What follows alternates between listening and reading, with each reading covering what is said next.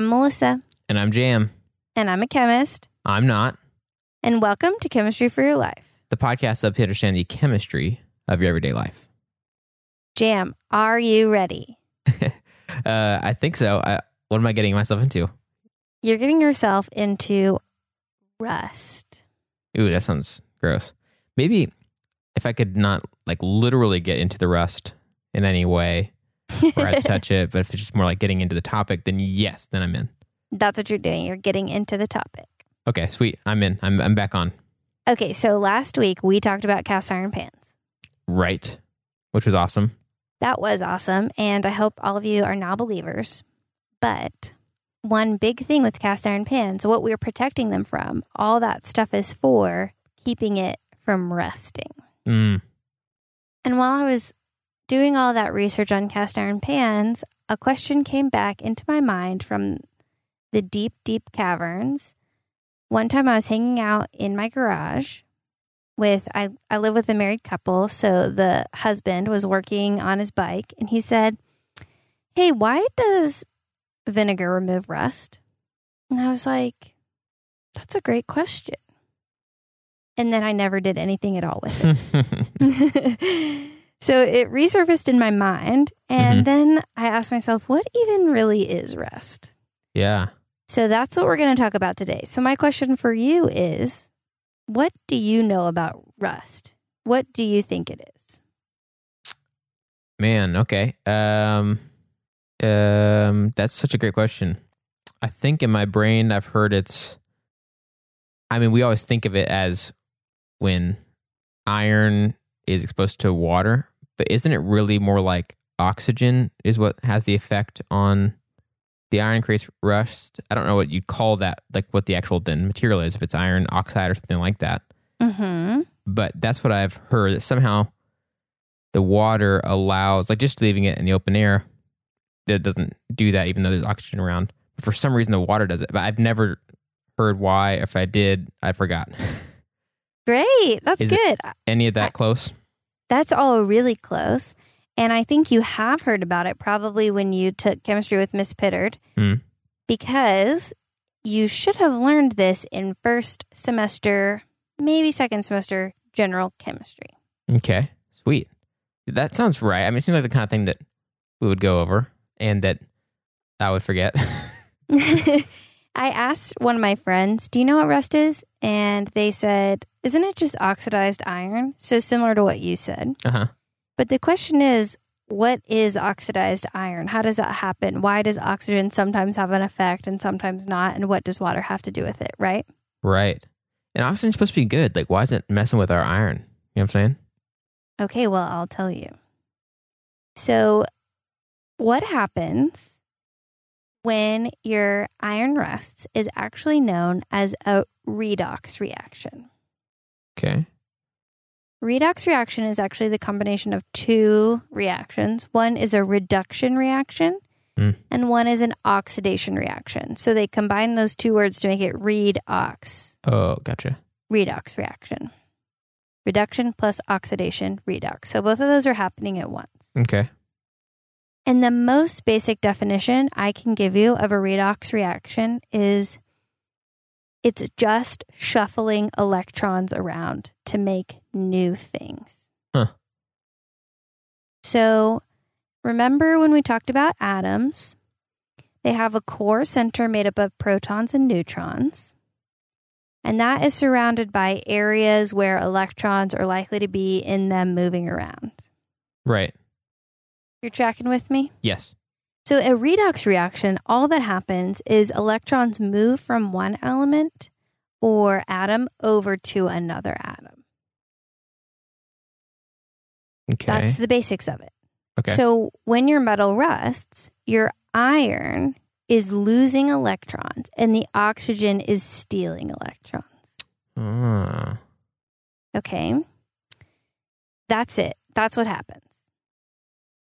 But I'm going to talk to you about the names for those. Okay. Because they're kind of confusing. So when something gains electrons, it's known as being reduced. Because electrons are negative? Yes, good Okay. job. So it's weird to think of gaining as reducing, and I mess that up a lot. Yeah, that's like really counterintuitive. It reminds me of like when you learn how to subtract and add with negative numbers. Oh, yeah. Plus negative 50. And it's like, I mean, can we just say minus 50? Like, So it's like that for sure. And I always have to remember by this mnemonic device they give you where they say oil rig. So oxidation is losing electrons. Reduction is gaining electrons. So it's really counterintuitive to think of reduction as gaining, but it's because of the charge. The charge is being reduced. So electrons are negative, it's being reduced.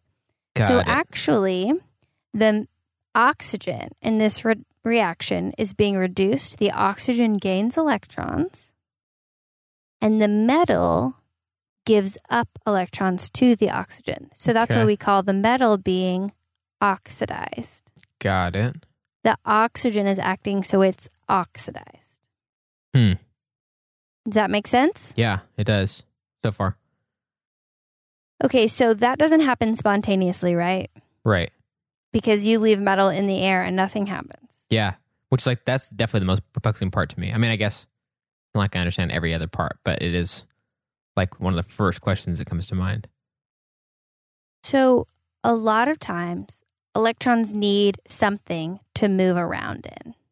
Okay. So in the case of this particular redox reaction, there usually is some kind of an electrolyte solution. Do you know what an electrolyte is?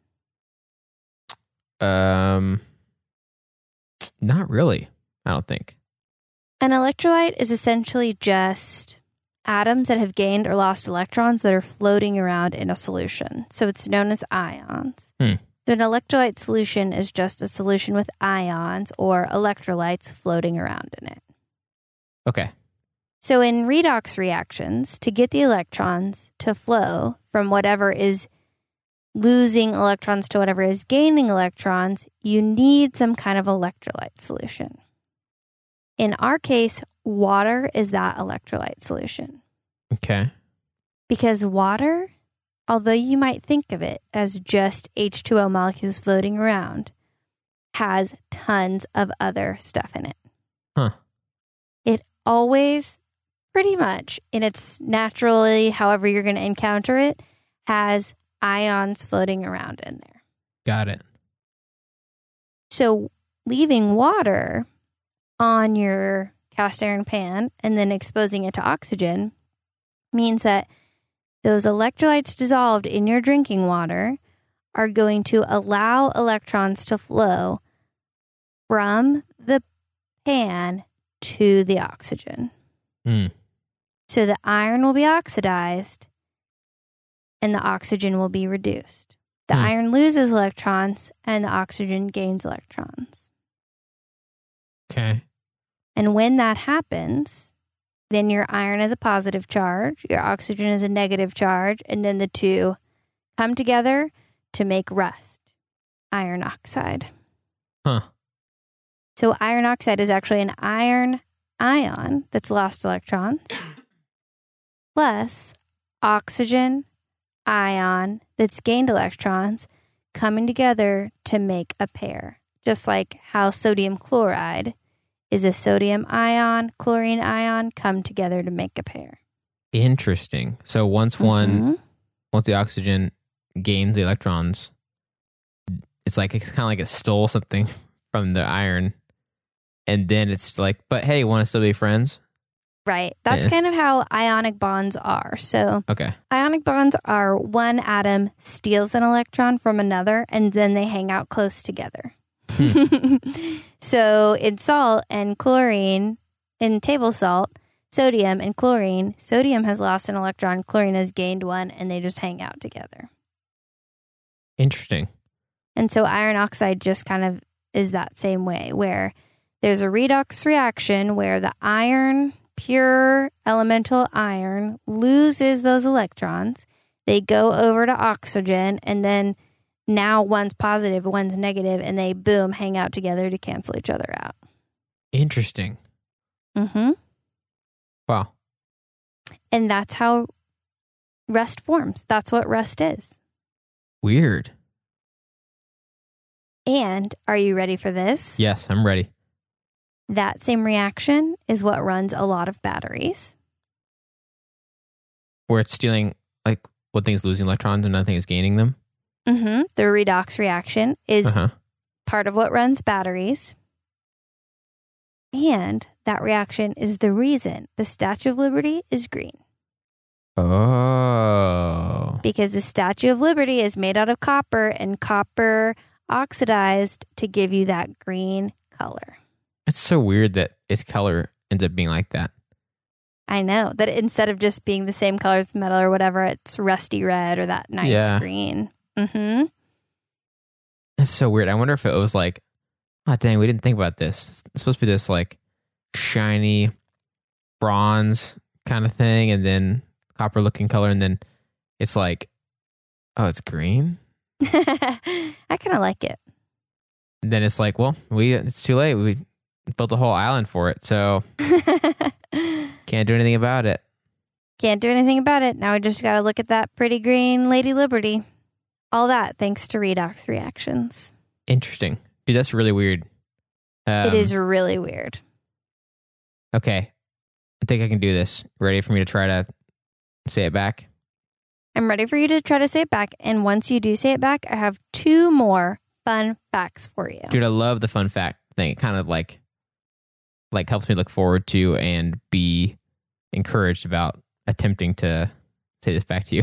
It's like, well, either way, there's some cool tidbits waiting for me at the finish line. There's cool tidbits. One has to do with the reaction itself, and one has to do with the answer to Ryan's question. Okay, sweet. Oh, about vinegar? Mm-hmm. Oh, nice. Okay, cool. Okay, so iron has electrons. Yep. That's a safe bet for most elements. All right, I think I nailed it. We can move on then. The one thing is hydrogen has 1 electron, so it wouldn't work for that statement. Nice. So the odds were definitely in my favor on that statement there. Definitely, yeah. And oxygen in general would want its electrons. Like, if it could have them at all the time, it would just want them. Yeah, oxygen's going to come around and scavenge up electrons. Just the kind of guy oxygen is. And so I think, although I can't be sure, this is a bold statement for me to make. This is off the cuff. So if I'm wrong, this is just what I think. Uh-huh. But I think it has to do with the fact that oxygen exists as 2 radicals, which we talked about in the antioxidants episode. And I don't know that for sure. And that's just my guess as a chemist and with the information that I know, that's why oxygen is kind of scavengy and it likes to steal 2 electrons, 1 for each radical. That's my guess. I did not confirm that anywhere before I said it, but with the knowledge that I have, that's what I think. Interesting. Chemistry controversy. Making bold statements. So it wants the electrons, but most of the time, oxygen can't get at iron's electrons. You get your pan, it's just sitting in a drawer, or it's sitting out on the counter or whatever. There's oxygen all around, but it can't just get at iron's electrons. That's exactly right. You put some water into the mix or anything with the electrolyte solution, like property to it, that could allow, and has oxygen, I guess, that can allow the transfer of electrons through it, kind of like the highway thing we talked about the other day, or like a bridge, basically something that allows now these 2 different things to interact, and then electrons can go back and forth across it if they would like to. Yes, bridge is a great analogy. So now these oxygens have the connection that they need to go over to their neighbor's iron and ask for a cup of sugar or ask for their electrons or really just take them. And it takes the electrons from the iron, and then they, in a weird twist, are friends. Right. And that's right. Yeah. decide to hang out really close to each other, making iron oxide or rust. Right. Because one's negative and one's positive. Yeah. Right. And we've talked about like negative and positive things liking each other, and a lot of different things that have worked well for like a magnet kind of analogy. And so they become like some little magnet buddies, I guess, where somehow iron's doesn't seem to be bothered by the fact that oxygen just stole something from him. But, we all have friends. Perfect. We all have friends like that, I think, Oh, definitely. We all have friends who steal our stuff and then become our best friends. It's like, now you have the thing that I need because you stole it from me, so I'm going to come hang out with you. Your friend borrows a book of yours, and you're like, well, I'm not sure if I want to be friends with this person forever, but I at least have to ride out our friendship until I can get my book back. But really, in ionic bonds, everyone is happy and stable. Because this reaction occurs naturally. You don't have to put energy in to make that happen. It's going to happen as long as there's iron, water, and oxygen together. So really, somehow, it's as if iron wanted its friend to steal its stuff. That's interesting. We just think of it as bad because to us, it's not good. We don't want rust in our food and stuff like that. Right. Definitely not. Or on most of our metals. Yeah. But it's funny to think that it's not really truly bad from the point of view of the elements. Right. The elements are stable that way. More stable, in fact, than as pure iron. So they just don't really care about us, I guess, is what you're saying. They're not that worried about what we're trying to cook or do or whatever. That's right. Huh. Are you ready for your fun facts? Oh, I'm very ready, please. Okay, so we have 2 fun facts, and then I'm going to go a little crazy and do a listener question. Oh, okay. I mentioned this episode to real life friend and listener Mason K and got a question out of that as well. Nice. Okay, so. Did you put him in his place a little bit, though, just to make sure he knows he can't just ask questions whenever he wants? Yeah, I said, I already have that in here. And then maybe we could be like, okay, this one time, but next time, no. Or we'll see. Something like that. I'll let you decide. We love listener questions. So any listener question at any time, I will happily take. That's true. It does make it fun. That's why we have a whole episode dedicated to them. It's like... That's so true. But it just goes really well with what I was going to already say here. So it's perfect. Perfect. So what we need in the water is not the water itself. It's all of the electrolytes dissolved in the water, right? Right. So that means, theoretically, if you could get perfectly pure water with no electrolytes in it at all, your stuff wouldn't rust. Oh, weird. But it would be very hard to get that, especially on a pan or in any environment where iron naturally is. There's probably even salt electrolytes of some kind on the metal itself, just hanging out from life. So it'd be very difficult. Yeah, that's crazy. So with distilled water, they're just really taking out like all the dissolved solids and stuff like that, right? Distillation is evaporating water, having it collect and cool back down from steam. So a lot of stuff has been left behind, but I don't think it's possible unless you're in a sterile environment for absolutely nothing to be dissolved in that water. But it does have less. So the electrons won't flow as efficiently. So distilled water would probably rust slower. Which brings us around to Mason K's question, which was, I've heard that things rust more quickly around the coast. That's because there's a lot of salt water around the coast, and it has a lot more electrolytes dissolved in it, which means electrons can flow way more easily. Yeah, I've known that because you gotta like keep an eye on your car because just the underside of your car and different parts of it can rust way easier if you live on the coast, stuff like that. That's much more of a challenge they have to work out, like they have to look out for. That reminds me, do you know why they call it distilled water?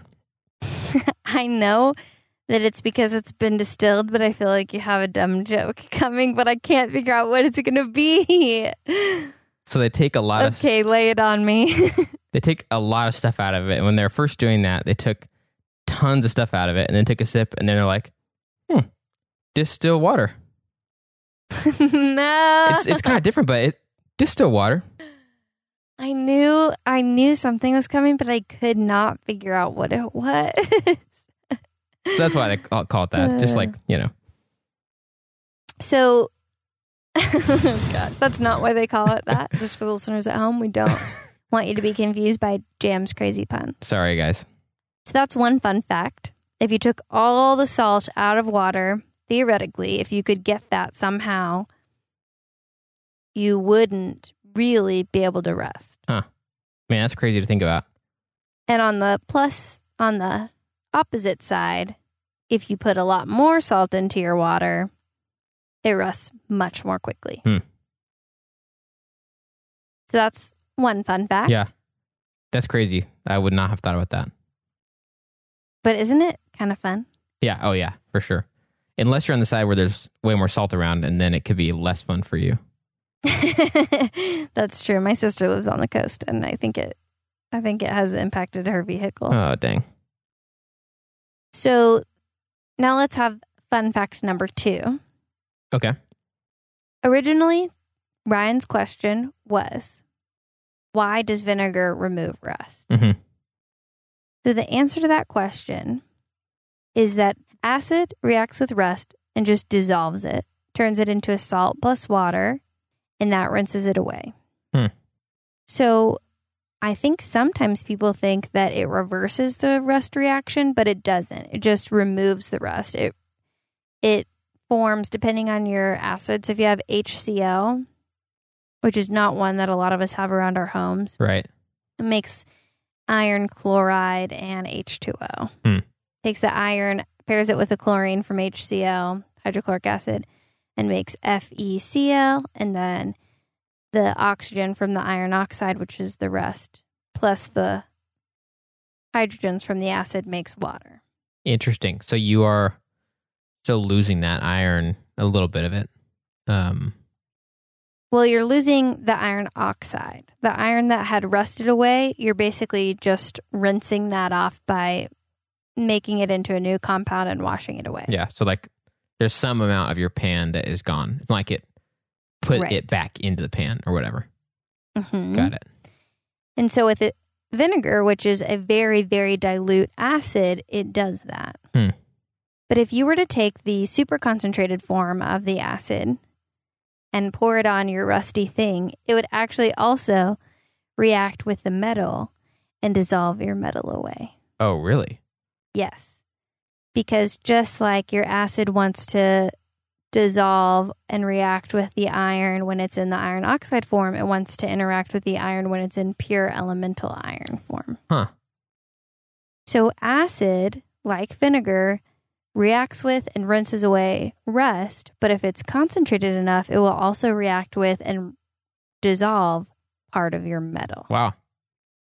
That's crazy. So don't go using some crazy strong acids on your pans.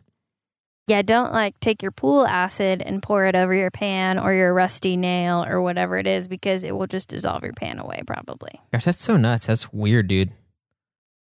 Isn't it weird? Obviously, we all know that about that's kind of an image I think people have about some acids because we've seen it in movies or something. Mm-hmm. But it is just kind of crazy to think this is a heavy piece of metal that I've got and that something can dissolve it away. I know. Even if it would take a long time or it took a lot of acid or whatever, it's just still kind of nuts. It is kind of nuts. But it is also, I think, very interesting. Yeah. Okay, but there's more. Whoa. There's a lot of tidbits here. A lot of tidbits. So you can dissolve the iron oxide away, and you might dissolve some iron as well away. But you can run the reverse reaction and get iron, elemental iron, out of iron oxide. Huh. And there are some scientists who are doing it and watching, I think with an electron microscope, how that process works. But it takes a lot of energy, and it's not worth it to fix your rusty pans or whatever. Yeah. But you can do it. With a lot of energy, you can run the reverse reaction and get your iron back. Huh. Interesting. So that's possible. That's crazy. Oh, and there's one more fun fact I forgot to tell you about. Please. I just really got excited, clearly, as you can tell while I was doing this one. So the last fun fact is that sometimes soil looks reddish. Mm-hmm. You know that rusty, sandy soil color? Yeah. And that's because there's iron in the ground, and it oxidizes and forms that reddish color in soil. Right. Because, like, if it is there, then it's pretty much definitely going to be around water. Mm-hmm. Interesting. So that's a lot of soils that are reddish, pretty much are going to have some amount of iron in them. Yeah, and I found this really cool website from the United States Department of Agriculture that talks about the color of soil and all these different iron complexes that have different colors. Huh. So you can have iron that makes a yellow when it's mixed with certain things. You can have iron that makes dark red, that makes black. It could do all kinds of fun stuff. So soil color has a lot to do with the iron minerals that are in the ground. Interesting.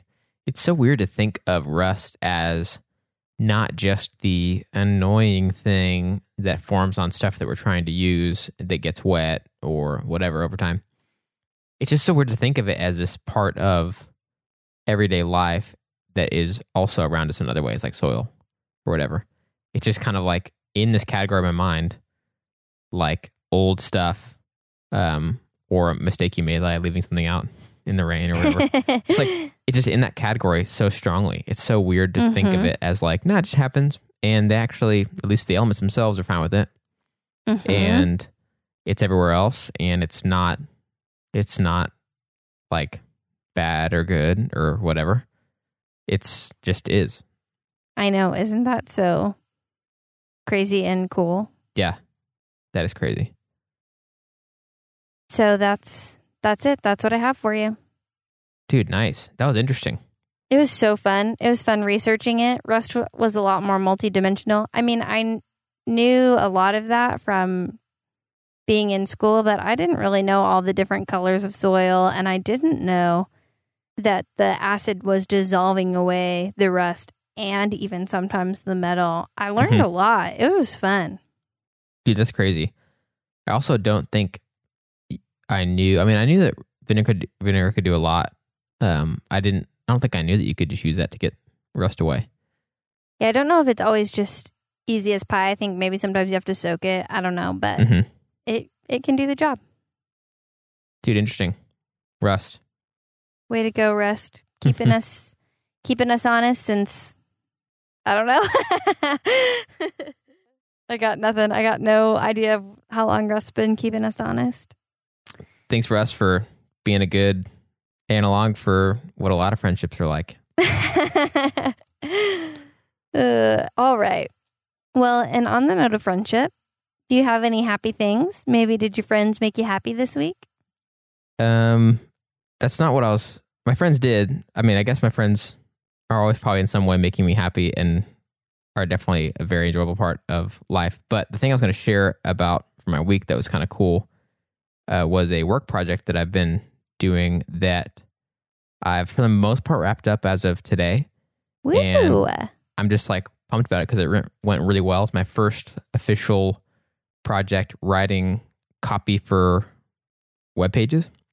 And I haven't really had a project like this, but a guy was like, hey, could you do this, you think? And I was like, absolutely, I'll try and I'll do my best. And so I submitted all the copy I wrote for these pages today and got like very emphatically positive feedback on it.